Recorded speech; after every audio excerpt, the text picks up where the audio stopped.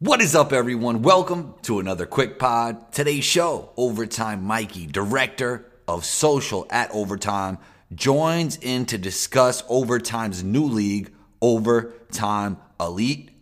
Let's get into it. Mike Kaufman, aka Overtime Mikey, What's good? director Happy to of be here. social at Overtime. Welcome to Combos Court, man, for this quick pod. How you feeling today? I'm feeling great, man. I'm happy to be here. It's been a minute since I've seen you. We gotta link up and hoop soon. We gotta make Most it happen. definitely. Most definitely. We'll make it happen. So I brought you here virtually today to talk Overtime Elite. Wanted to get your perspective. So how would you explain Overtime Elite, and how do you think it could change the landscape of basketball as a whole?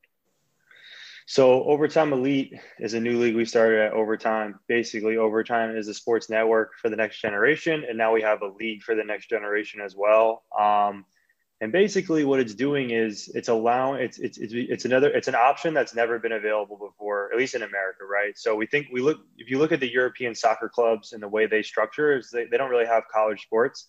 If you're a really good soccer player in England, you go pro by the age of 15 or 16 years old. You're getting paid substantial money. You're part of this club like Barcelona or these prestigious clubs, and the goal is to develop you from 16 to 18 and then eventually play, in the big leagues and have a really great career and make a lot of money. But in America, it just hasn't been like that. You play AAU, you play high school, but you're not really in control of your development. You're always trying to get on a good AAU team, but you're playing multiple games in a day. It's not there's nothing right now focused 100% on development, and also getting you paid, because nowadays these young players, they have big social media followings, or two, they're just really, really good, and they can't take even a dollar from anyone because they don't want to ruin their college eligibility.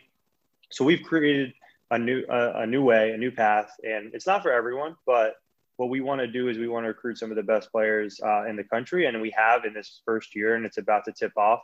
So basically, we want 16, 17, 18-year-olds. Ideally, we're getting 16-year-olds, so we have more time to develop them.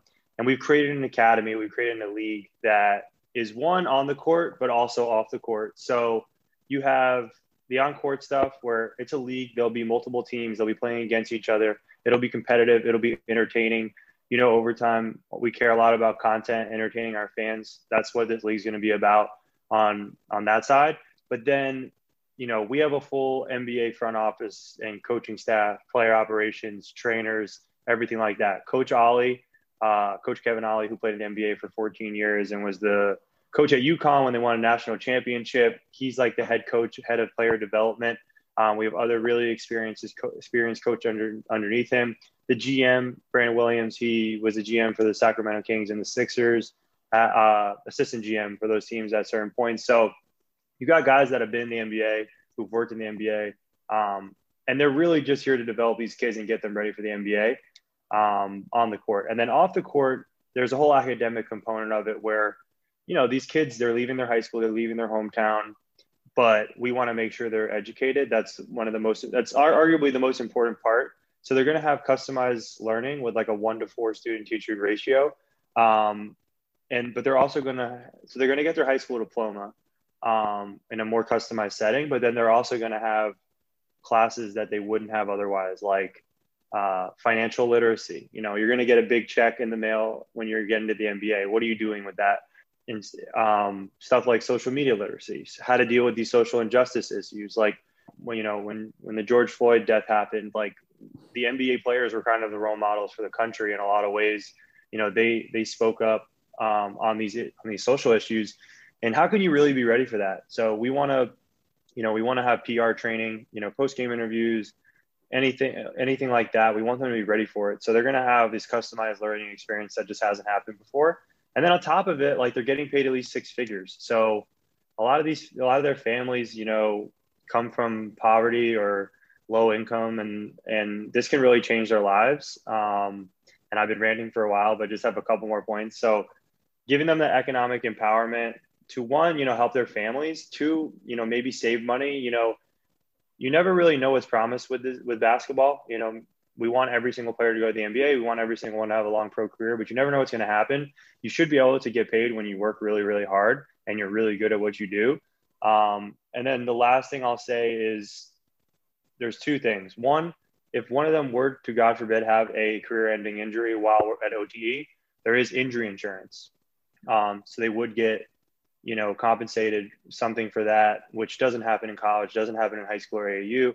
And then the last thing is if they finish Overtime Elite and they don't want to go, if they don't want to play pro or it's not working out as planned, we will provide them $100,000 towards going to college, which would just be academic purposes because they got paid to play basketball, they won't be able to play in college anymore. But basically, that's a broad landscape and a lot of the frequently asked questions about OTE. Yeah.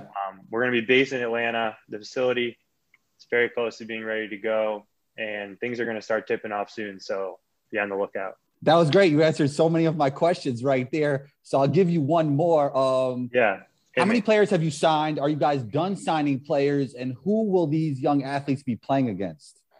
Yeah, so we've signed 24 players, some domestic, some are international guys. I believe we are done signing players for now. There will be 3 teams of 8, and they will play out of league as well. So a lot of it will be them playing against each other, but we'll also host tournaments and we'll also travel a bit.